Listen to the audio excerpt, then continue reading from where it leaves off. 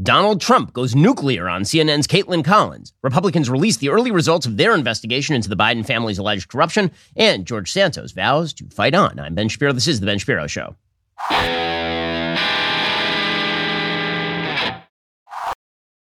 This show is sponsored by ExpressVPN. It's time to stand up against big tech. Protect your data at expressvpn.com/Ben.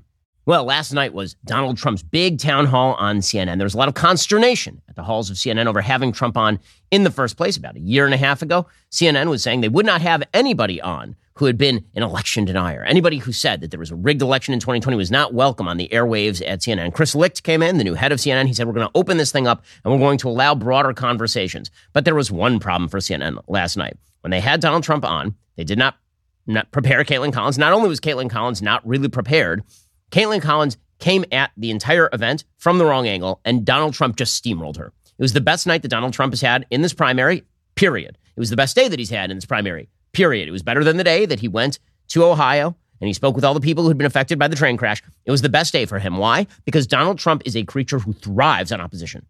And Donald Trump is the guy who you want to bet on him in a fight, mainly because he's crazy and he might hit somebody with a kitchen sink. He's like a cartoon character. If he's in a fight, he might actually just reach into his back pocket and pull out a giant jackhammer. And you're like, how did that jackhammer even fit in that pocket? I don't even understand. It's like, but it's a cartoon, so he can't. And he just pulls out the jackhammer, just goes to town. Okay, that is Donald Trump in a debate. And so when Republicans see Donald Trump being oppositional, and when he is faced with an oppositional person like Caitlin Collins, Republicans resonate to that. Now, does that mean that Donald Trump has a better shot of winning in a general election because he can beat up Caitlin Collins on CNN over election stuff? No, but it does make Republicans really, really happy, which means there's a lot of kayfabe going on last night. Kayfabe is the WWE sort of fake conflict that's going on. Understand something. Donald Trump needs CNN. This is why Donald Trump went on CNN. Donald Trump requires opposition from the left so that he is fighting the left so that Republicans see him as their man. They see him as the representative. And CNN needs Donald Trump to be the nominee because CNN, ever since Donald Trump has been president, when he left the presidency, CNN's ratings took a nosedive. They have not recovered yet. They are in serious trouble. And so they need, desperately, Donald Trump to be the nominee. And that was the dynamic that played out in full force last night. And you can see this, right? Donald Trump was super happy about going on CNN. Now, if you are normally, a Republican, you look at the Republican candidates, the first rule of Republican politics is don't walk into a rigged interview. Don't do it. It's a stupid thing to do. Don't put yourself in a position where you're going to be asked a bunch of ridiculously biased questions, and then the media is going to cut it up and use it for campaign ads on behalf of the Democrats. Don't do it. But Donald Trump did it. Why did Donald Trump do it? Because he knows. He knows that the thing that makes people love him, I think rightly, the thing that makes people love him is the fact that he will just deliver a roundhouse, wild, flailing punch to somebody out of left field using whatever is at his disposal. Again, just pick up a frying pan off the counter, pick up a toaster and just smack somebody with it. And the Republicans cheer if they don't like that person enough. And that's what happened last night. So Trump was ready for it. Trump, before the event even began, he went on his social media channels and he started pumping it up. Here was Donald Trump's announcement. I'll be doing CNN tonight live from the great state of New Hampshire because CNN is rightfully desperate to get those fantastic Trump ratings back.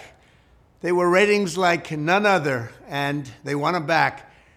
They made me a deal I couldn't refuse. Could be the beginning of a new and vibrant CNN with no more fake news, or it could be a total disaster for all, including me. Let's see what happens tonight at 8 o'clock. Okay, that's the exact same promo he would do if he was actually wrestling in WWE. It could be a disaster. It could be unbelievable. It could be me hitting somebody with a chair. It could be me doing my account. No one knows. No. Trump setting it up, right? And CNN billed this entire event wrong. And they built the entire event wrong if the idea was to ask Donald Trump relevant questions to Republican voters. So here's one of the lies that CNN told. CNN billed this as a Republican town hall. So what did they do? They brought in a bunch of people who are Republican primary voters. Those Republican primary voters presumably would like Donald Trump to answer questions on things that Republicans care about. Let me list things Republicans don't care about. Hey, here's a list, just in random order, of things Republican primary voters do not care about. E. Jean Carroll, January 6th, Georgia election questions, the missing documents from the National Archives, Alvin Bragg's allegations about campaign finance and Stormy Daniels. These are that's just a small list of things that Republican primary voters do not give any craps about at all. Here's a list of things that Republican voters probably care about. Why did if you're talking about Donald Trump, why did Donald Trump appoint Anthony Fauci and then listen to him throughout the pandemic while condemning both Ron DeSantis and Brian Kemp for reopening their states? Why did Donald Trump do criminal justice reform at the behest of Kim Kardashian in the middle of the Black Lives Matter riots? Well, right, these are questions that, like, if you want to ask a tough question of Trump, these would be the tough questions. On the election fraud argument, President Trump, if you believe that the 2020 election was fraudulent, what would you do to reverse that result other than saying things about it on Truth Social? Like, what's your actual plan? Because all of the Secretary of State candidates that you ran in the 2022 election lost, all of them. Many of the senators that you picked lost. So what is your plan to reverse that? If you think it was stolen, how do you stop it from being stolen again? If you say I'm up in the polls, well, so what? The polls aren't the election, and you say the election was stolen last time. So how do you play? Like, these are questions that I think every Republican wants to know the answers to, because those go to, should I vote for you or should I vote for the other Republican? So what did Caitlin Collins ask last night? She asked none of those questions. She asked instead about E. Jean Carroll, January 6th, Georgia election questions, National Archives, Alvin Bragg, right? She asked all the questions Democrats want to hit Trump over. Now, this is a dynamic that works perfectly for Trump. This is Trump's favorite dynamic. It's the best dynamic. It's the dynamic where he's got a Democratic moderator and a Republican audience. This is like the dream scenario for Trump. All he has to do is just knock Caitlin Collins through the wall, leaving a Caitlin Collins-sized hole in the wall, cartoon style. That's all he has to do. And that's precisely what he did last night. He just steamrolled her. He turned her into like the Judge Doom pancake. And to the cheers of Republican audiences and to the lament of many on the Democratic side of the aisle, because here's the thing. Democrats, they have two conflicting wishes. One, they want Trump to be nominated because they think he's eminently beatable. And two, they really hate Trump and they want to see him clocked. But the thing is, the way that you are going to clock Trump if you are a Democrat is not by asking him about all the things you already hate him about. Republicans already know that. Everybody already knows that. You're going to have to ask him something new. You're going to actually have to, if you're going to fact check him the way that Caitlin Collins is trying to, you actually have to be prepared for him to do what he does, which is say a thing and not really care about how true it is. You're actually going to have to play a video of him, right? If you're Caitlin Collins, this is just from the interviewer's perspective. If you're going to do a fact check, the way that you do that typically is you do what Jonathan Swan has done, right? So what Jonathan Swan, the reporter, has done with many people he's talked to is he will ask them a question. He knows they're going to lie. And then he says, okay, let's roll the tape. And then he rolls the tape and it shows that they're saying precisely the reverse 5 seconds ago. But Caitlin Collins didn't do any of that. So instead, she just looked flustered as Donald Trump ran right over her. We're going to get to the clips of this because it was a very successful night for Donald Trump in the primaries. How that impacts the general election is anybody's guess. Because again, that goes back to, is Donald Trump a super electable candidate? Or is he just sort of the alternative to the dead man who's really bad at his job in the White House right now? We'll get to all this in a second because again, the best quality of Trump is his aggressiveness, and that was on full display last night. I mean, that was an aggressive performance by President Trump. First, let's talk about how you can keep your dog healthy. So we have a wonderful doggy. His name is Happy. He's extremely cute. He's a Havanese. The kids love him. We want him to live a long, healthy, and happy life. And that's why we've started giving him Rough Greens every morning. It's the dog food that actually makes the dead food come back to life. Dog food you've been giving your dogs is dead. It has very little nutritional value. It's brown, it's dry, it's kind of gross. Green food helps your dog. Rough Greens boosts Happy's food back to life. It can do the same for your dog's food. You don't have to go out and buy new dog food. You just sprinkle some Rough Greens on their food every day. It contains all the necessary vitamins and minerals your dog isn't getting from their regular dog food. Happy likes the Rough Greens. Makes him feel better. He's an energetic, fluffy, happy dog. Our kids love Happy. Rough Greens is the only supplement your dog will ask for by name. Rough Greens. You get it? It's a joke. Naturopathic doctor Dennis Black, the founder of Rough Greens, is so confident this product will improve your dog's health, he's offering my listeners a free Jumpstart trial bag. Head on over to freeroughgreens.com/Ben. Let Rough Greens bring your dog's food back to life. That's free, ruffgreens.com/Ben today, or call 833-MY-DOG-33. That's 833-MY-DOG-33. Okay, so let's get to the actual main event. So Trump walks out, and it's very obvious from the beginning this is going to be a good night for Trump. The reason is the crowd is stacked for Trump. Trump loves crowds. It is the thing he is most responsive to. It's a problem for him in terms of general election audiences because Trump, as a great performer, and he's a terrific performer. Understand that Trump is a lifelong performer. He responds to people in the room. So anyone who's ever performed in front of a crowd has to have a good eye and ear for the audience they're responding to. This is why a good comic is very reliant on the response of the crowd. There's nothing worse for a comic than you get on stage, and Trump is basically a comic. You get on stage and the audience is just dead. If the audience is dead, it's very difficult to do a good show. This is a live audience. This audience is ready for Trump, and Trump is ready for them. So he walks out, and there's a standing O, and he is ready to go, man. Please welcome the frontrunner for the Republican nomination, former President Donald Trump.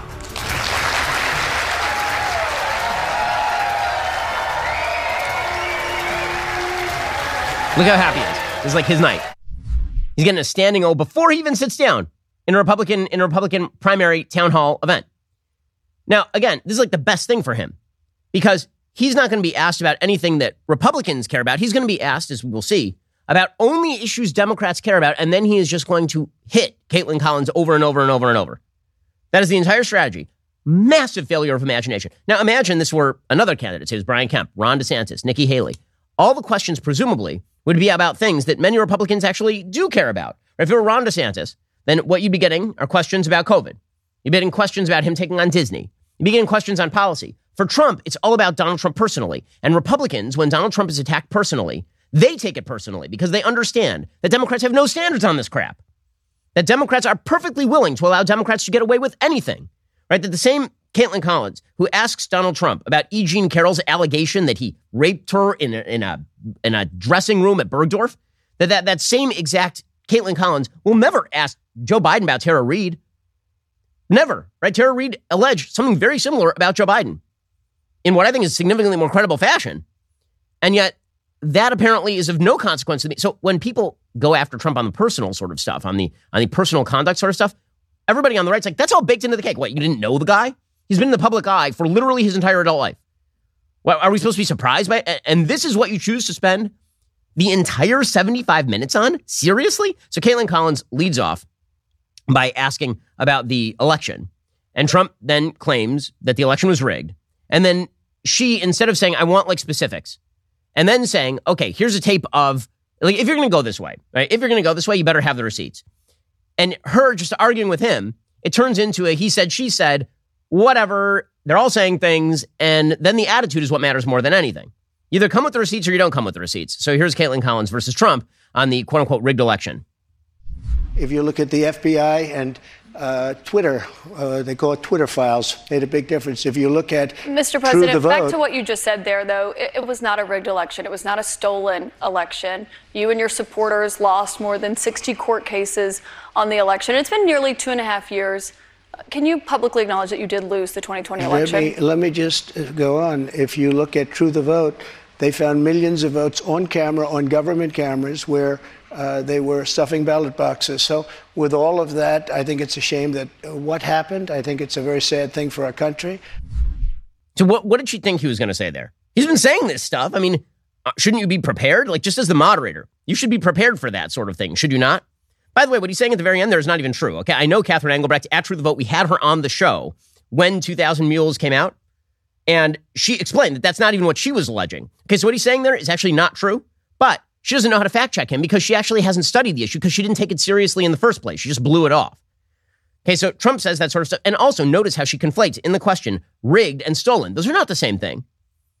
I will say that the 2020 election was rigged in the sense that all the voting rules were changed before the election, right? I'm not a stolen election guy. I don't think that voter fraud decided the 2020 election. I think Trump lost. But that does not actually mean that the election wasn't rigged. When you bar stories from coming out in the month before the election through a series of bullcrap maneuvers using the federal government and the Joe Biden campaign to issue statements about Hunter Biden's laptop, that they're Russian disinformation, and you launder that into public view using the mechanisms of government, that's super duper corrupt. That's really bad. Okay, when you talk about changing all the voting rules, when you have major social media companies shutting down entire news media accounts, when you have attempts to actively fund ballot harvesting in major states, when you do all that, of course that changes the course of the election. Of course it's rigged in sort of an informal sense. But she just conflates the two. So instead of saying, we're not talking about that, are you saying that voter fraud decided the election? Right? She didn't get specific. She gives Trump the opening. And so this is just the beginning. Okay, this is just the beginning of Trump steamrolling her. We'll get to more in just 1 second. First, you know what you haven't changed in a long time? Your underwear. Not like the pair you're wearing. I really, really hope that you've changed those recently. But I mean like the brand of underwear that you are wearing or the pairs of underwear you have in your drawer. You've left those there for like the last 5 years and now they have holes in them. You're like, oh, is it really worth the effort to get new? Yes, it's worth the effort to get new underwear if they are good. And this is why I recommend Tommy John underwear. Your life will become significantly better wearing Tommy John. Name a problem with any other underwear brand, Tommy John has solved it. Tommy John underwear is made with breathable, lightweight, moisture-wicking fabric with 4 times the stretch of competing brands. Designed to move with you, not against you, Tommy John underwear comes with a no-wedgie guarantee. Thanks to a non-rolling waistband and legs that never ride up. That no-wedgie guarantee would have helped me out a lot in high school. When you wear Tommy John, you're so much more comfortable. You can do everything better. They're incredibly durable. Go through the wash like 1,000 times. They're just as good as when they started. Really, really comfortable. With over 20 million pairs sold, people are raving about Tommy John. They don't just have customers, they have fanatics. Every purchase is backed by Tommy John's best pair you'll ever wear or its free guarantee. Get 20% off your first order at TommyJohn.com/Ben. That's 20% off at TommyJohn.com/Ben. TommyJohn.com/Ben. See site for details. Okay, so then Caitlin Collins starts asking Donald Trump about regrets surrounding January 6th. And again, if you're a Republican voter, you don't care. We've litigated this 100 times. You don't care. This is a Democrat question from a Democrat moderator for a Democrat audience, but in front of, in a room, a very friendly to Trump Republican audience. How do you think that's going to go over? Even the question means that the audience is begging for Trump to put Caitlin Collins through a wall, and that's what he does right here. Do you have any regrets about your actions on January 6th? Well, you know, January 6th was, again, we go back to it, but January 6th had to do with the fact that hundreds of thousands of people, and you don't see the pictures very often. A lot of the people here probably were there. January 6th, it was the largest crowd I've ever spoken to. That was prior to the walk down to the Capitol building. I don't think, and I've spoken to hundreds of thousands of people. I've never spoken to a crowd as large as this. And that was because they thought the election was rigged. And they were there proud. They were there with love in their heart. That was an unbelievable, and it was a beautiful day. Okay, so Democrats are like, I can't believe he's saying this about January 6th. And Republicans are like, why are we still talking about January 6th? And I'm so glad that he's putting the wood to people who are still talking about January 6th. Those differential responses are coming from two different realities. CNN pledged they were going to be in one reality, and they're not. They're just asking the stuff that CNN viewers supposedly want to hear. But the problem is, for CNN viewers, they're like, yeah, but you ask him, and then you have to call him on it. You have to stop him from doing it. So CNN is actually in trouble with its own viewers. Because CNN basically pledged two different things to two different audiences. To Republicans, they pledged, we are going to ask fair questions that you care about to Donald Trump. They didn't do that. They pledged to CNN audiences what CNN audiences expected, which is Caitlin Collins will get Trump in the crosshairs and then go for the kill. And instead, Trump just walked all over her. So CNN audiences are pissed off too. But here's the end goal for CNN. For CNN, as long as Trump's the nominee, they are happy. Because guess what? Their ratings last night were great. Like the best ratings that they have had in probably 3 years. Okay, there was a point last night, again, when we're talking about Trump walking all over Caitlin Collins. So she says you waited 3 hours to say anything about people who are storming the Capitol. But Trump, because Trump is, again, very good at this, Trump then proceeds to take out of his pocket a full timeline of his activities, January 5th and January 6th, and then read it to her. This is excellent performance art. I mean, it is performance art by President Trump. He literally takes out of his pocket a physical piece of paper, and he starts reading to her his timeline. It's smart. Here we go. They were breaking into the Capitol, smashing windows, injuring police officers. Why did it take you 3 hours to tell them to go home? I don't believe it did. Oh, let me pull it out. I have to pull it out. And he's playing right to the crowd, right? And the crowd is cheering and laughing. Like a laugh line. I am asking for everyone at the U.S. Capitol to remain peaceful. This is right after, as it was happening. But what happened is they took it down.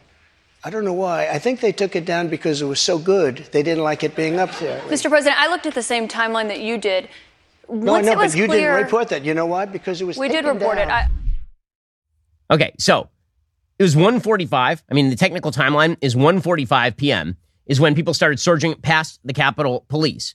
And at 2:13 p.m., that is when Mike Pence had to be evacuated from the floor. And then at 2:24 p.m., so this is like, 45 minutes later, Trump tweeted about Pence. Mike Pence didn't have the courage to do what should have been done to protect our country and our Constitution. And then at like 2:26, he called Mike Lee.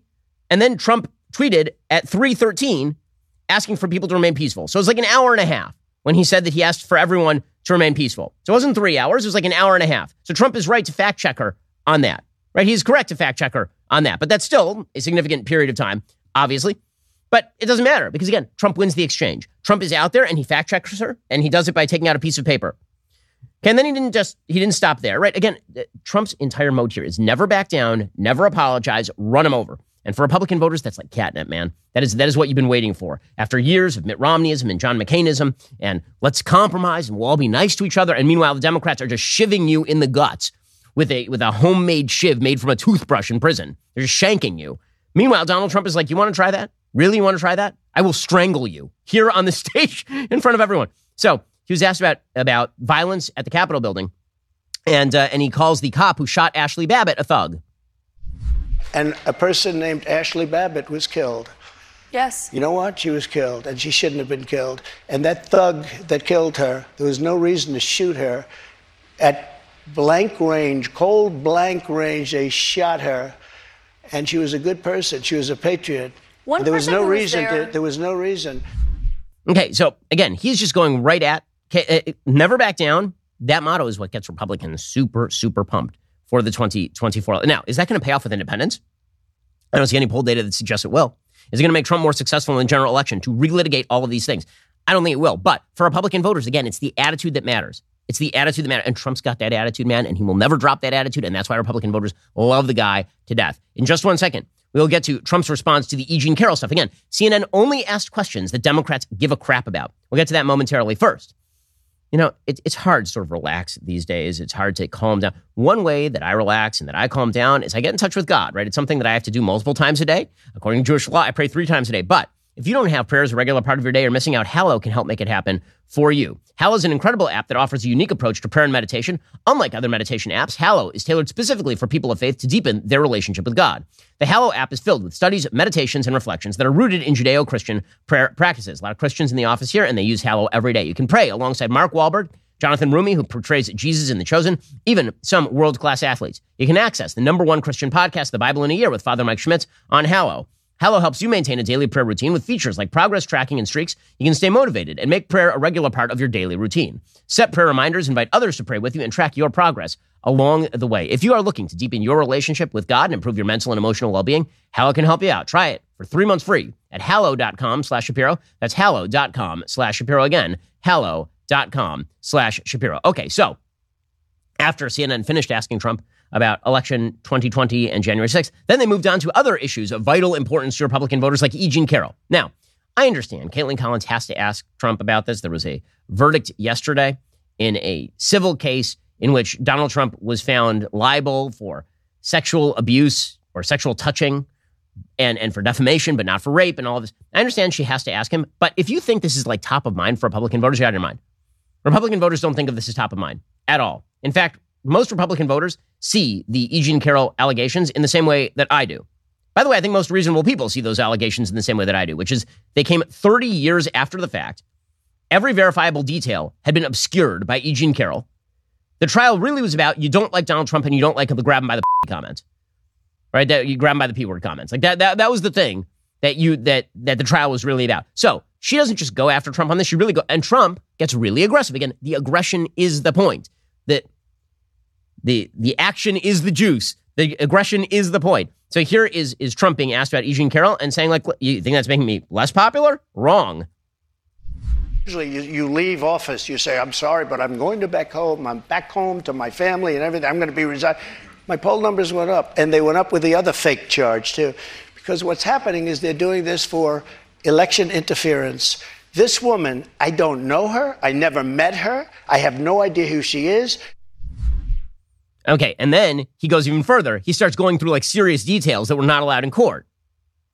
He talks about the fact that E. Jean Carroll is a kooky lady. Because guess what? She's a super kooky lady. She was a sex advice columnist back in the 1990s. And then, as we played yesterday on the show, she literally went on CNN after the allegations about Trump and she said, I think most people find rape sexy. What in the actual... So here was Donald Trump going after her. And I'm sorry, but it's funny. Okay? Her allegation... It's not my fault that E. Jean Carroll is a weirdo. That is not my fault. It's not. And the fact that she decided to... I mean, like... I challenge you to watch this clip of Donald Trump and not laugh. I know everybody's tut-tutting him. Oh my gosh, he's not taking her allegations seriously. First of all, if you were falsely accused of rape, you might also not take the allegations particularly seriously. Here's Donald Trump, and the audience is laughing. The audience isn't laughing because they think rape is okay. They're laughing because they think that her allegations are silly. I had a picture taken years ago with her and her husband, nice guy, John Johnson. He was a newscaster, a very nice man. She called him an ape. Happens to be African-American. Called him an ape. The judge wouldn't allow us to put that in. Her dog or her cat was named Vagina. The judge wouldn't allow to put that in.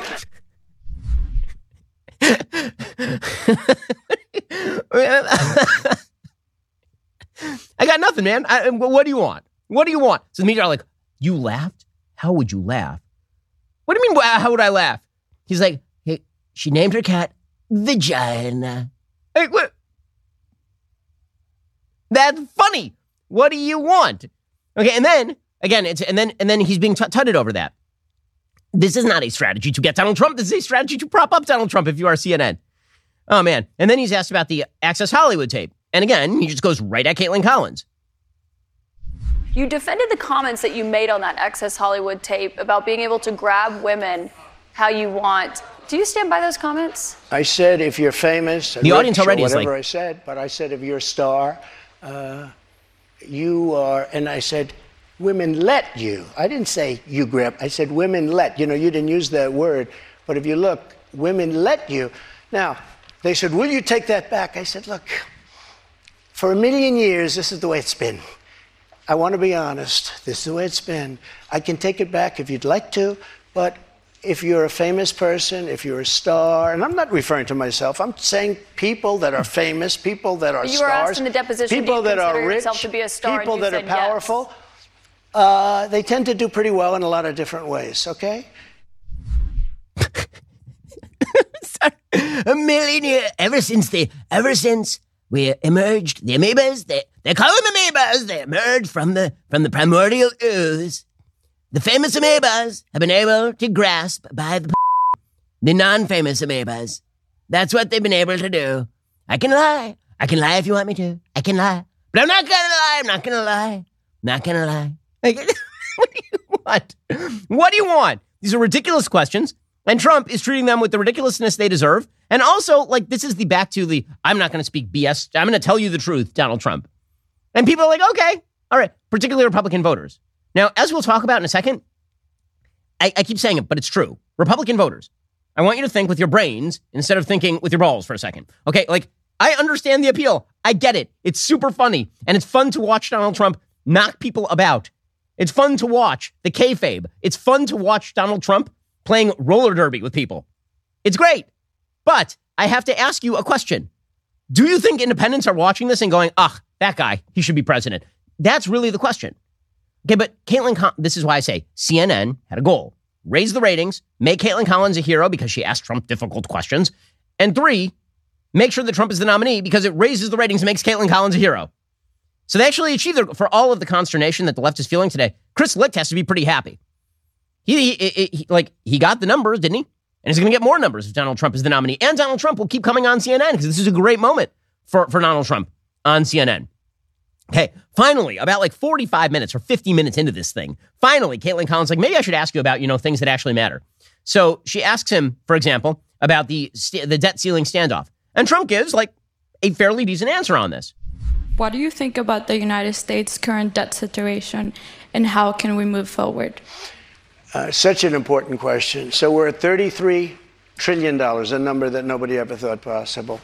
When we have a debt limit, and they use that very seriously to me, Schumer came in with Nancy Pelosi, and they were using it, we'll violate it, we'll do whatever. They talked a whole lot different than they do right now. I say to the Republicans out there, congressmen, senators, if they don't give you massive cuts, you're going to have to do a default.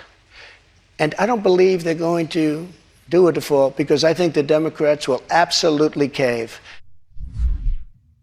Okay, so again, not a bad answer there. And when he talks about the fact that Democrats just keep spending and spending and spending, I think most Americans actually resonate to that. Then he was asked about guns, and he again said the correct thing. He said it's a mental health problem that we're talking about here, not really a guns problem. Here was Trump on the Second Amendment. With gun violence and mass shootings in the news cycle recently, I'm worried that state governments and the federal government are going to act to repress gun rights. Under your administration, you instructed the Department of Justice and the ATF to ban bump stocks.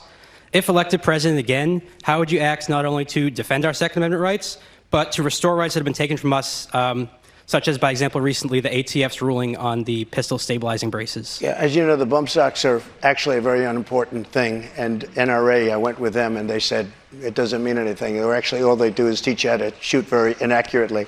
So we did that. There's been nobody that's protected the Second Amendment, as you know, like I have. I protected it through thick and thin, not easy to do. But we have a very big mental health problem in this country. And again, it's not the gun that pulls the trigger. It's the person that pulls the trigger. And we have to protect our Second Amendment. Again, that's a very good answer. Okay, then Trump was asked about his position on a federal law regarding abortion. And Trump sort of took a middle line. He sort of futzed the issue, but, again, not a bad answer. I consider the other side to be radical because the other side, under Roe v. Wade and other things, the other side, they're radical because they will Remember the debate with Hillary Clinton? I said, rip the baby out of the womb at the end of the 9th month. They will kill the baby in the 9th month. If you look at that crazy governor of Virginia from the former governor, where he said, no, the baby will be born, and then we'll decide essentially whether or not to execute the baby. But, Mr. President, can we talk about what you would do if these are the radical people. It's not the pro-life people that are radical. But if you are reelected and you're back in the Oval Office and you get legislation to your desk, would you sign a federal abortion ban into law? What I'll do is negotiate so that people are happy. They could kill the baby in the 9th month or after the baby was born. Now they won't be able to do that. But I think this is a really important question for you to answer, because this is something every Republican, including those who are running against you for the nomination, are being asked about is, would you sign a federal abortion ban into law? And many of them are going to give you the same answer as I am. First of all, I am honored to have done what I did. And a lot of people said in 150 years, he's now the most consequential president because he saved so many lives. And I'm honored to have done it. Okay, again, this is a very good answer on abortion. It's actually, I thought that just in policy terms, that was Trump's best answer of the night, right? And so the combination of Trump knocking people through walls and actually giving some solid answers on, for example, the Second Amendment and abortion, that was good. His answer, he was asked about Ukraine as well, and he played the game where he said, I'll end the war in Ukraine tomorrow. I'm not sure how he would do that, but again, that's what many people want to hear. The question, however, is going to be, on these issues, right? If Trump ran on these issues, I've said this before, if Trump ran on the platform, things were better when I was president, and here's how I will handle the current slate of issues, then he has an actual shot of beating Joe Biden in an election. If the campaign is on the first hour of the Caitlin Collins content, he wins the primary and he has a real problem in the general. Here was Donald Trump on Ukraine yesterday. The current administration has made it clear that we should continue to provide military equipment to Ukraine so that they can defend themselves. Do you support this decision, and how would you deal with the increasing threat posed by Vladimir Putin? First of all, thank you very much. It's really nice. And it's an important question, so important, because we're giving away so much equipment. We don't have ammunition for ourselves right now. We don't have ammunition for ourselves. We're giving away so much. But here's the thing. I have to say it to start off. No longer matters. If I were president, this would have never happened. And even the Democrats admit that. Putin knew it would have never happened. And his pipeline would have never happened. A lot of things would have never happened. But this would never have happened. And all those dead people, both Russian and Ukrainian, they wouldn't be dead today. Okay, and then Caitlin Collins turned back to all the issues Republicans don't care about. So there was like a brief interlude where Trump was asked about those questions. There were no serious follow-ups. He was not asked to sort of dig down into what he meant by any of this stuff. All the serious questions, all the sort of adversarial stuff was reserved mainly for all the personal stuff, which again is the stuff that Republicans want to see Trump hit back on. And that all ended with Donald Trump basically doing what you knew Donald Trump was going to do. At a certain point, he just turned to Caitlin Collins and to the hoots and applause of the crowd, called her a nasty person. Which, again, this is not new. It's not as though Donald Trump has never done this before. He did this to Megyn Kelly. He's done this to other moderators where he doesn't like the questions. But here he did it last night, and this was sort of the moment of the night. You held on to those documents when you knew the federal government was seeking them and then had given you a subpoena to return them. Are you ready? Are you ready? Can I talk? Yeah, what's the mind? answer? Do you mind? I would like for you to answer the question. Okay, it's very simple to answer. That's why I asked it. It's very simple to, you're a nasty person, I'll tell you. To the hoots and laughter of the crowd. Again, it's like, this is why. Okay, again, Republicans like the guy because he says that sort of stuff. Specifically because he says that sort of stuff because they feel as though they're constantly being targeted by people like the people at CNN. And so that's how this thing finishes up. I mean, this is, again, big win. How big a win was this for Trump? It was such a big win that, I kid you not, the CNN town hall was slated for a 90-minute broadcast. The network expected the actual event to go 75. It went 70. They cut it early. The mercy rule applied. They needed to get Trump off the air because he was just beating Caitlin Collins up so bad.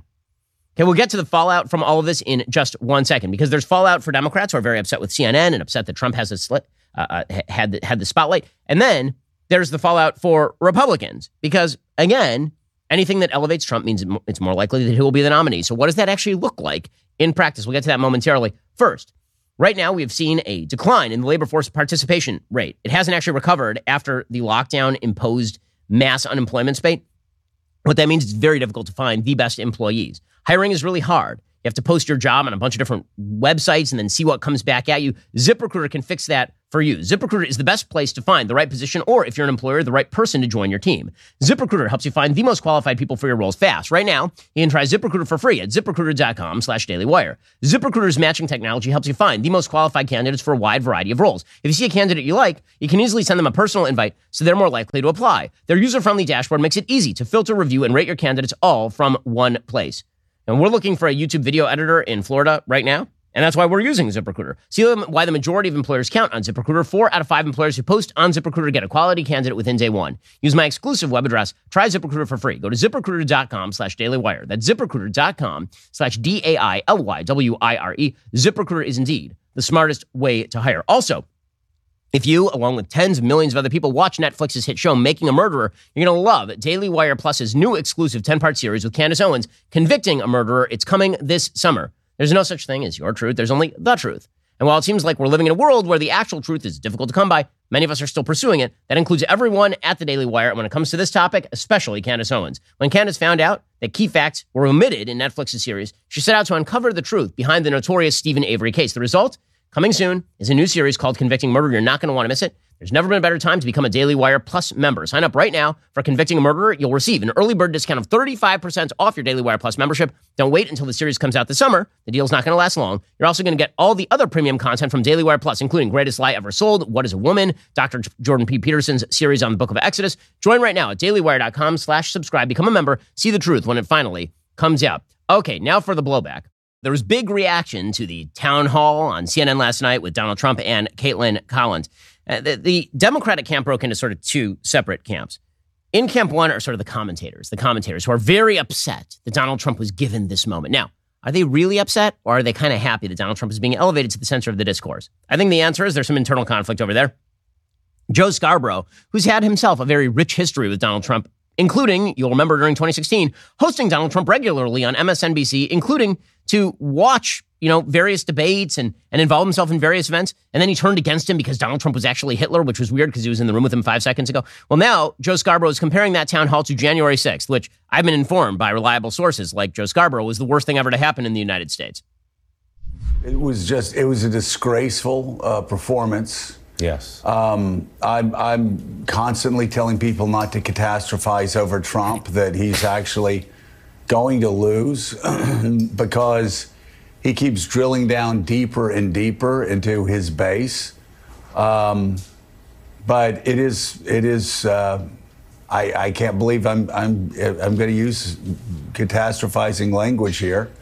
But it was disgraceful on every level. What I saw last night, at least, was as chilling as anything I've seen on television since January the 6th.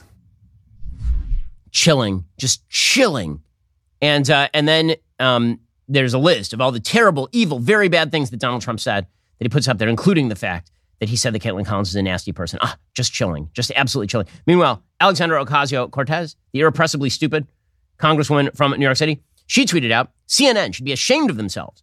They have lost total control of this town hall to again be manipulated into platforming election disinformation, defenses of January 6th, and a public attack on a sexual abuse victim. The audience is cheering him on and laughing at the host. This falls squarely on CNN.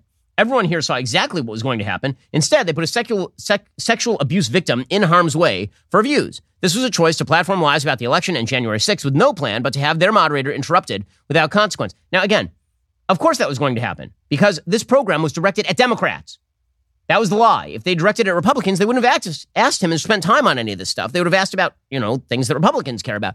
They didn't. Instead, they asked him about stuff that AOC cares about, and then she's unhappy that Donald Trump didn't crumble into a quivering ball of sadness in the corner crying to himself and rocking. Or maybe taking a picture of himself outside some sort of fence wearing a white outfit and weeping for the cameras. Like that. She's disappointed that Donald Trump was still Donald Trump, which is really funny. And meanwhile, you had the Daily Beast's Justin Baragona. He tweeted, immediate reaction from a CNN on-air personality to me just now on the CNN town hall. It's so bad. I was cautiously optimistic despite the criticism. It's awful. It's a Trump infomercial. We're going to get crushed. And that's true. There's a lot of blowback for CNN in all of this. Politico has an entire piece titled, How Trump Dominated CNN. They say the live studio audience ate it up. They cheered when he denied moderator Caitlin Collins' factual assertion he took 3 hours to tell the January 6th rioters to go home. They applauded when he called E. Jean Carroll a whack job. They laughed when he called Collins nasty and questioned whether she understood what she was talking about. The night underscored how CNN has changed under the management of Chris Licht. Before the town hall began, CNN faced heavy criticism, but it's pretty clear that everybody was very angry. Does CNN count that as an in-kind campaign donation, asked Dan Rather? It was a complete disaster, one CNN employee told Playbook. It made it seem like CNN was endorsing that behavior, the employee said, incredibly disappointing. So on the one hand, you have the media, and they're beside themselves. Oh my God, we platformed together. How could we do that? It's so terrible. How could we do that? Oh no, it's just awful. On the other hand, there are the Democratic politicos. And let's be clear, the Democratic politicos, like the people who are interested in the 2024 election, not the posturing and preening of AOC, for example, the people who are actually up running against Donald Trump are very, very happy. Joe Biden tweeted out immediately after this happened, quote, "It's simple, folks. Do you want 4 more years of that? If you don't, pitch into our campaign." His entire campaign relies on you thinking about Donald Trump 24/7, and in particular, thinking about the stuff that Caitlin Collins was asking Trump about and that he seemed very warm to talk about. I mean, if there's a confluence of interest between Donald Trump and CNN on the stuff that should be talked about in a Republican primary, namely E. Jean Carroll, missing documents, Trump organization foibles, January 6th, election rigging. If Trump wants to talk about that and CNN wants to talk about it, Trump wants to talk about it because he loves that stuff and he loves talking about himself and all the victimization routine that he does. He loves that stuff. It's his favorite thing to talk about. I mean, check Truth Social. It's what he does 80 to 90% of the time. And if CNN loves talking about it because it pleases the base and also elevates Trump, then the chances are very strong that Trump ends up the nominee. And then meanwhile, when it comes to the actual election, it doesn't play all that great because this is what Democrats are begging for. They're openly doing it. Democrats want, you can vote for him. If you vote for him in a primary, he still has a shot at winning the general for sure. Because again, Joe Biden is a terrible president with a very low approval rating. But does Donald Trump run a greater risk of losing to Joe Biden than other candidates? Well, of course he does. He lost to him last time by 7 million votes in the popular vote. And aside from some national polls showing him competitive with Biden in the early going, on a state-by-state level, the polls do not show Donald Trump winning a majority in places like Georgia, Arizona, Wisconsin, Pennsylvania, Michigan. Those are the actual stats that matter, by the way. And so CNN, counter to popular opinion, everybody got what they wanted last night. Instead of seeing everybody as sort of dissatisfied, we should see everybody as pretty satisfied. CNN's Chris Licht got the ratings and he elevated Trump. Trump got elevated and he got to shellac Caitlin Collins. Caitlin Collins got to stand up to Trump and appear to be a sort of heroine for doing so. Everybody got what they wanted, except for, the Republican primary voter who got the enjoyment of watching the slap fight on CNN, of watching the WWE slap fight, but no real answers on sort of the clarifying questions that might determine who you would vote for in a primary. Again, if you look at the polling data right now, probably 25 to 30% of the Republican base is set on Trump. Fine. But there's another 70% who might have wanted to hear some answers to those questions. None of those questions were even asked last night. And if you look at the data, there's a guy named Chris Wilson, who's the head of data for a group called Never Back Down. And he quotes, this is a DeSantis group, but he quotes a study from WPA Intel, analyzing research. And what they found is that Trump probably cost Republicans in 2022 15 seats, 11 in the House and 4 in the Senate. And down ballot, he elevated Democrats. So, again, does that mean that Trump necessarily will lose? No. Is Trump wildly entertaining? Absolutely. I mean, there's no way to watch Trump last night on CNN and look away. You can't look away. Democrat, Republican, Independent, you can't look away. But that's the entire problem. If you are focused on Donald Trump, you know who you are not focused on. The old man in the White House who is directly running this country into the ground like a 747 at full speed, cutting the engines. I mean, it's an amazing thing. We have a border crisis, an economic crisis, a social crisis, and foreign policy crises, plural. And meanwhile, we're talking about Donald Trump and E. Jean Carroll. Who does that benefit? I mean, it benefits Trump for the moment. Does it benefit Republicans in the long run? I have some serious doubts.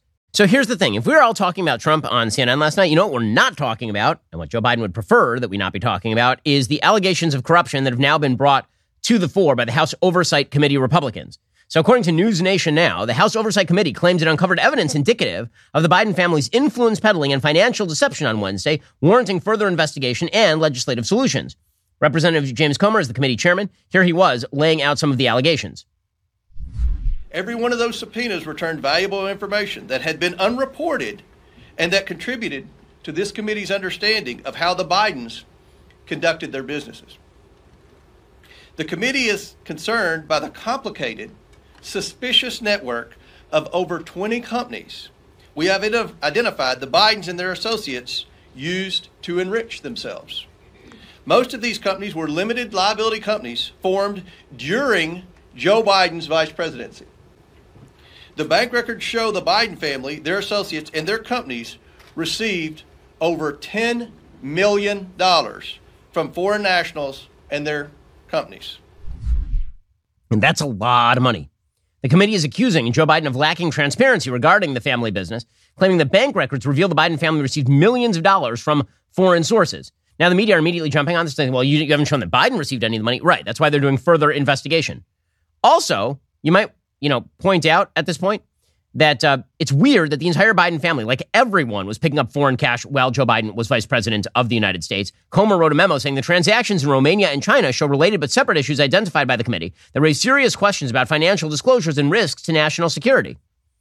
So again, they were picking up like giant bags of cash pretty much everywhere. We got Romania, we got China, we've got Ukraine. Like name a country, and there's a good shot that a Biden family member was picking up cash from there while Joe Biden was VP. Comer alleged that 9 Biden family members had received foreign-sourced payments. These include Joe Biden's brother and Hunter's uncle, James Biden, Hunter Biden, James Biden's wife, Sarah, Beau Biden's widow and Hunter Biden's ex-girlfriend, Hallie Biden, Hunter Biden's ex-wife, Kathleen Buell, Hunter Biden's current wife, Melissa Cohen, and 3 children of Joe Biden and or of James Biden, all recipients of such payments. Now, what might be helpful is if we actually had access to all the information. Unfortunately, they're not getting access to all that information because, as it turns out, the FBI is actually refusing to give Congress the information that it currently seeks. Now, imagine for a second that that Congress, Democratic Congress, had sought documents on the relationships between Donald Trump's kids and foreign sources. And the FBI were like, nah, don't think so. The media would be all over it, right? The media would be like, wow, that's kind of weird that the FBI, which is in the executive branch run by Donald Trump, is not giving over the information that might be damaging to his kids. The FBI is in the executive branch still. Joe Biden is president. And now, according to the New York Post, the FBI has refused to give Congress an informant file alleging that President Biden took bribes while he was VP. House Oversight Committee Chairman James Comer issued a legally binding subpoena last week requiring the FBI to turn over the file by noon on Wednesday. The Bureau instead replied with a 6-page letter raising various objections. FBI Acting Assistant Director for Congressional Affairs Christopher Dunham said information from confidential human sources is unverified and by definition incomplete. Oh, so now we're going to worry about unverified information being released into the public. That's weird because I'm old enough to remember when the head of the FBI, James Comey, laundered into the public view of the Steele dossier. I'm old enough to remember that. And the Steele dossier was nothing but unverified crap. And yet it somehow made itself into the hall. It made its way into the halls of government and then into the press. Weird how this works. So if it's unverified information about the Trumps, it hits the press. If it's unverified information about the Bidens, we got to keep that secret, man. That's a problem. Dunham said, as is clear from the name itself, confidentiality is definitional to the FBI's confidential human source program. Confidential human sources often provide information to the FBI at great risk to themselves and their loved ones. Comer then slammed the FBI's stonewalling. He said it's clear from the FBI's response that the unclassified report the Oversight Committee subpoenaed exists, but they are refusing to provide it to the committee. Pretty wild stuff. So there's a document somewhere in the halls of the FBI alleging open bribery of Vice President Biden, and the FBI won't turn it over to Congress because we're supposed to trust them. Well, let's just say that our trust in the FBI is at low ebb. Now, this should be one of the big stories of the day, should it not? Or how about the fact that the Biden administration, when it was the Biden campaign, worked hand in glove with members of the former intel community in order to lie about Hunter Biden's laptop and claim it was Russian disinformation. And now we find out that, according to the Washington Examiner, at least 11 ex-intelligence officials who signed that letter have scored numerous visits to Joe Biden's White House. Between October 2021 and January 2023, 11 letter signers frequented the White House a total of 24 times. 24. So wouldn't that be but we're not talking about that. What are we talking about? We're talking about Trump and E. Jean Carroll and how he beat somebody up at a town hall. As long as the focus is on Donald Trump, Joe Biden is strengthened. It is this simple. When it comes to a binary election, wherever the focus is where people are focused. And the other person is just skating by. That's exactly what Joe Biden did in 2020. Now, in 2020, he was able to do that because of COVID. He was able to sit in the basement and do nothing. Maybe he won't be able to do that in 2024, or maybe he will. Because maybe a man who loves attention so much that every camera has to be on him will allow the attention to be drawn to him and away from the guy who's really bad at this. Because every day Joe Biden proves he's unfit for this job. Yesterday, Joe Biden got lost on stage again. They set that work days without accident sign back to 0. Here's Joe Biden getting lost. Where is he going? No one knows. Again, where? I don't know. It's over here. Where? Where's Jamaica? Oh, boy. Oh. Okay, he got lost twice. That was one time yesterday. And then he got lost again. I'm not being solicitous. What we should be doing, and I'm proposing when I try to finish this job, and proposing that we, for example, if we start, instead of Head Start, which they want to cut 21,000 Head Start spots in this state alone, we should be sending, all the studies show that if we send, no matter what the background of a child, if we sent that child to a school at age 3, learning reading, writing, arithmetic, age 3 and 4 and 5, we end up increasing by 56% the chance they'll graduate from high school and go on beyond high school.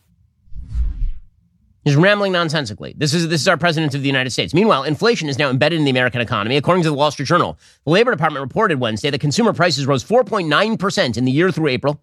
That is the lowest in 2 years. It's down from 9%. It is still 2.5 times what the Federal Reserve is seeking. Inflation is embedded. Core inflation, excluding food and energy, is 5.5% in April. That's down only slightly from 5.6% in March. On a monthly basis, core prices rose 0.4%. That's equivalent to 5% at an annual rate. That's in line with the past 4 months. Originally, they say the inflation was about the pandemic and supply chain problems with Ukraine, but that's not the fact at this point. Now it's just embedded in the American economy. And the more it's embedded in the American economy, the more your savings are worth less. Meanwhile, we don't just have a burgeoning economic crisis thanks to the catch-22 in which the Federal Reserve finds itself. Either they allow inflation to become permanently embedded in the American economy, or they raise those interest rates. By raising the interest rates, they undercut regional banks. By undercutting regional banks, they necessitate more inflation. We also have a crisis on the border. Right now, over 10,000 people a day are arriving on America's southern border. And Joe Biden's answer is, well, yeah, but the border is, it's a chaotic place. There's there's also an, Here we go. Joe Biden. Expand on what you meant when you said there will be chaos at the border. For how long? Well, we've had chaos at the border for a number of years. We have to fully fund the border security efforts. Oh, it's been border chaos for a number of years. So, I noticed you've also been president for a number of years, and it got way worse while you were president. And then the person backing up, Joe Biden, is even worse at this than Joe Biden. Again, if the focus is on the Democrats, they lose. If the focus is on Donald Trump probably loses. This is the simple binary of any election. Why isn't the focus on Kamala Harris, who's the likely person to finish out Joe Biden's second term? He will be 86 if he actually finished out his second term, and that dude is in a state of severe cognitive decline. Here's the thing. Kamala Harris isn't in a state of cognitive decline. This is just her normal. And it's pretty much as bad as Joe Biden in a state of mental decline. Here was Kamala Harris trying to explain equity yesterday. We also understand there's a difference between equality and equity. Equity is everyone deserves to have, right? And be treated equal. Everybody. But equity understands that not everybody starts out on the same base. So if you're giving everybody an equal amount, but they're starting out on different bases, are they really going to have the opportunity to compete and achieve? I'm going to mix some metaphors. We're going to put them in a Venn diagram, the metaphor. And then we're going to feel better about buses. That's the backup. That's the backup plan. This lady laughing at her own terrible jokes yesterday. She's so awkward. She makes Michael Scott look suave. It's amazing. Everything is in context. My mother she would give us a hard time sometimes, and she would say to us, I don't know what's wrong with you young people. You think you just fell out of a coconut tree? You exist in the context of all in which you live and what came before you. She's the worst animatronic robot of all time. She's honest to God. Like if she actually became president and Disney had to put her in Disneyland in the Hall of Presidents, the animatronic robot in the Hall of Presidents would be significantly more lifelike than Kamala Harris. Kamala Harris is one of the few human beings I've ever seen who actively herself falls in the uncanny valley. It's an amazing thing. And yet somehow that's again, if you focus on Joe Biden and Kamala Harris, they lose. I'm going to say it over and over again to all of my Republican colleagues. Think about where you wish the focus of the election to be. That would be the big question. Okay, meanwhile, in other news, George Santos has now pled not guilty. I feel like he might be lying. The reason I feel like that is because I don't actually know his real name. And also, I don't know who he is or anything about him. I mean, again, he's only marginally worse than other Congress people in this score. Best Babylon Bee headline yesterday said, George Santos arrested, 534 Congress people still at large. Right? Agree. But here was George Santos yesterday saying that he's not going to resign. Why would he resign? That would require shame. Shame is a characteristic in our politicians that no longer exists. Shame is actually a problem for you. If you're a politician and you're ashamed or capable of shame, this makes you vulnerable. So George Santos he's sort of like the apex predator of shamelessness. $750,000. They said that you reported that wrongly. Do you have any comment to that? Well, like I said, I will be giving them will be delivering all the finances of my company, delivering all my finances to them to dispel their accusation against me. And again, you will not resign? I will not resign. Yeah, he's not going anywhere. And by the way, why should he? I mean, seriously, the qualifications for being in Congress right now do not include being sentient. They wheeled, I'm not kidding, this is not even a joke, they wheeled Dianne Feinstein back into Washington, D.C. yesterday. She's not going back to the Senate. They're pretending that this is about her having shingles. This is not about her having shingles. She is not capable. Okay, everyone, including Democrats, recognizes she's not capable, but they refuse to actually oust her from the Senate. She's 89 years old. She does not have a functioning brain at this point, and she's fine. They've got John Fetterman in there, and John Fetterman went absent from the Senate for like 2 months because of depression, because they forced a man who had a debilitating stroke to run for the Senate. That makes George Santos like the third least qualified person to be in Congress at this point. Here is Dianne Feinstein yesterday. I mean, look at this tape. I feel bad for her, honestly. It's terrible. Well, just moments ago, Senator Dianne Feinstein arrived back on Capitol Hill for the first time since looking February. hale and healthy she was here. helped, as you can see, out of car into a wheelchair. The 89-year-old Democrat has been recovering from shingles. In a statement released a short time ago, she said she is still experiencing side effects from the virus, and her doctors have advised her to work a lighter schedule. Her absence from the Senate Judiciary Committee has held up the confirmation of multiple Biden-nominated federal judges. That prompted calls within her own party for her to resign, but of course now she's back up on the Hill. Things are going amazing. Things are going absolutely amazing.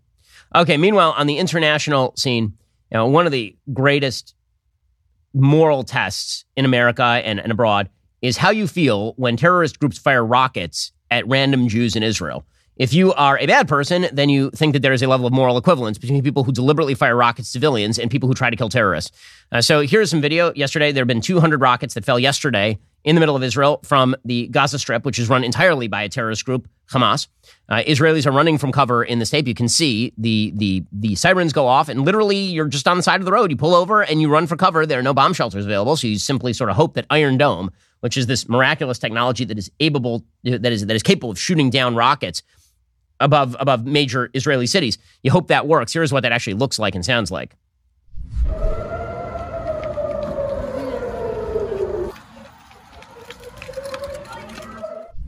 And that's life in Israel right now, where every so often, every few months, they just have to worry about rockets falling in their major civilian centers. In the middle of that, the Democratic Party, at least some members of it, like Rashida Tlaib, who's a radical anti-Semite terror supporter, she decided it was a wonderful time to hold Nakba Day. Nakba Day is, according to radical Palestinian activists, the day of Israel's establishment. So they say that Israel was established on this day. Therefore, it is a disaster. It is a catastrophe. Nakba means catastrophe in Arabic. So Nakba Day literally means catastrophe day. And it means the establishment of the state of Israel is a catastrophe that can only be rectified by the destruction of the state of Israel. So she is commemorating that while terrorists fire rockets at the state of Israel because, solidarity and all. Originally, she was supposed to hold this in the House.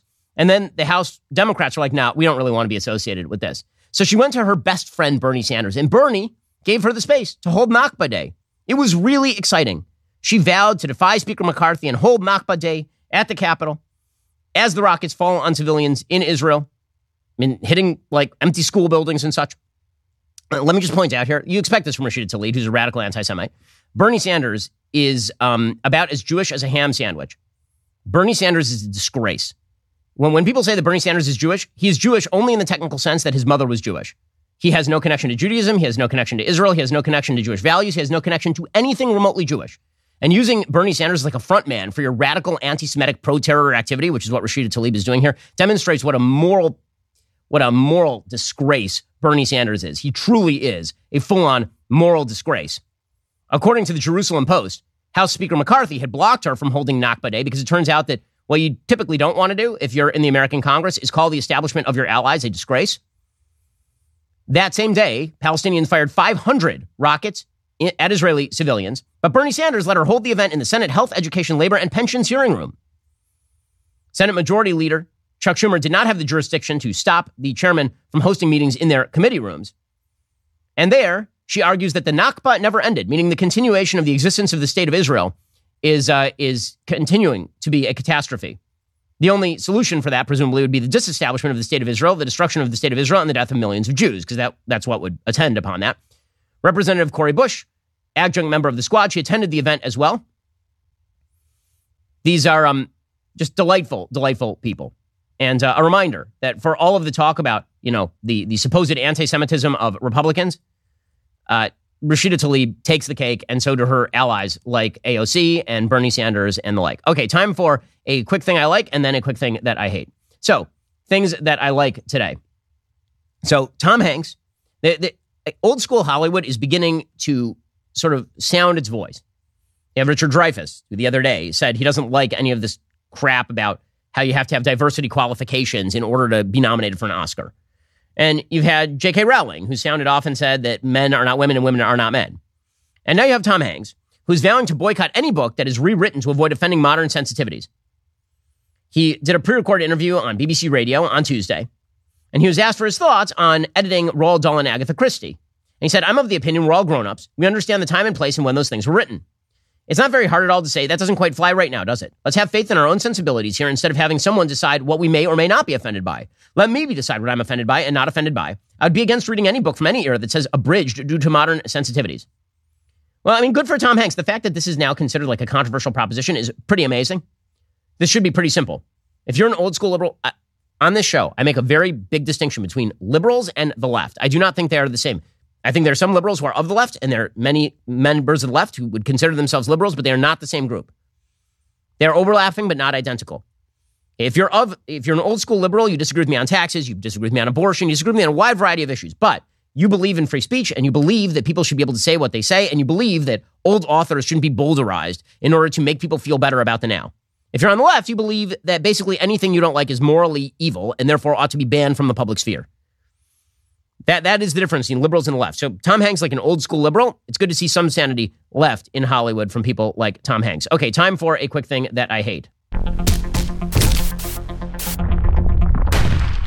Okay, this may be the most indicative headline in terms of American society I've ever seen. Okay, here's the headline. This is from the Associated Press. Quote, trans minors protected from parents under Washington law. Let me read that again. Trans minors protected from parents under Washington law. So here's what's happened. The state of Washington has now passed a law that will prevent parents of kids who claim that they need gender-affirming care, meaning to chop off their genitalia or carve fake genitalia or get hormone treatment. The state of Washington will now prevent parents from having input on any of that.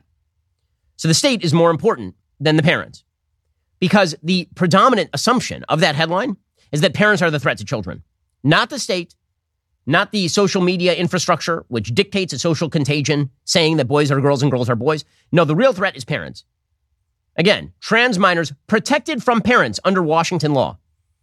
They have to be protected from their own parents. Their parents are the predators, not the state that is removing a minor child from the care of their parents because the parent says to a little boy that he's a little boy, not a little girl. The state is the protector. The parents are the people who have to be shunted aside. Very, very important. According to the Associated Press, the new law is part of a wave of legislation this year in Democratic-led states intended to give refuge amid a conservative movement in which lawmakers in other states have attacked trans rights and limited or banned gender-affirming care for minors. I mean, so many euphemisms there that you lose count. Licensed shelters and host homes in Washington had generally been required to notify parents within 72 hours when a minor came into their care, which makes sense, right? Your kid goes missing. You don't know where your kid is. They show up in Washington state in a homeless shelter. The homeless shelter is supposed to call you within 3 days. But under the new law, facilities can instead contact the State Department of Children, Youth, and Families, which could then attempt to reunify the family if feasible.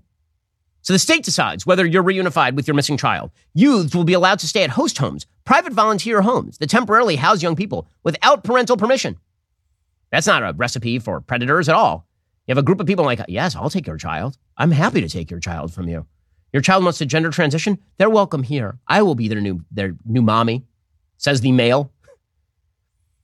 Inslee said, quote, with this bill, Washington leads the way by taking a more compassionate, developmentally appropriate, reasoned approach to support these youth as they access gender-affirming treatment and reproductive health care services.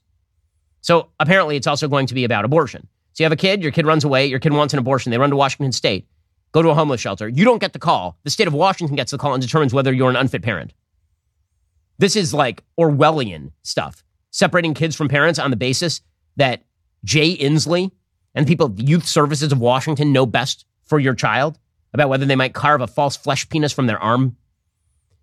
It just vile, disgusting. I mean, this should be, by the way, a pretty obvious violation of constitutional rights. If you're a parent, you have rights over your child. The state of Washington does not have rights over your child to prevent you from seeing your child because you don't believe that your child is a member of the opposite sex. This is insane. The legislation, says the AP, is intended to keep estranged young people housed, according to experts and lawmakers sponsoring the bill. The bill does not address custody and would not result in the state taking children away from their homes and parents. That's exactly what the bill does. It literally says that parents don't even have to be notified if there's a disagreement between the child and the parents. The Washington legislation requires the State Department of Children, Youth, and Families to make a good faith attempt to notify parents after they are contacted by shelters or host homes and offer services designed to resolve the conflict and accomplish a reunification of the family. Family reunification efforts would be pursued when possible. But when possible is the entire thing. Because they'll just say it's not possible to reunify the family. You won't accept your son as a daughter. This means that it's not possible to reunify you guys. Vile, disgusting. But this is where we have come. This is the wages of social leftism. And for children, they may very well be, at the very least, mutilation and maybe death. Alrighty, guys, the rest of the show continues right now. You're not going to want to miss it. We'll get into a case made by New York Times columnist that Cleopatra was black, even though she clearly was not black. Plus, we'll get into the mailbag. If you're not a member, become a member. Use code Shapiro at checkout for 2 months free on all annual plans. Click that link in the description and join us.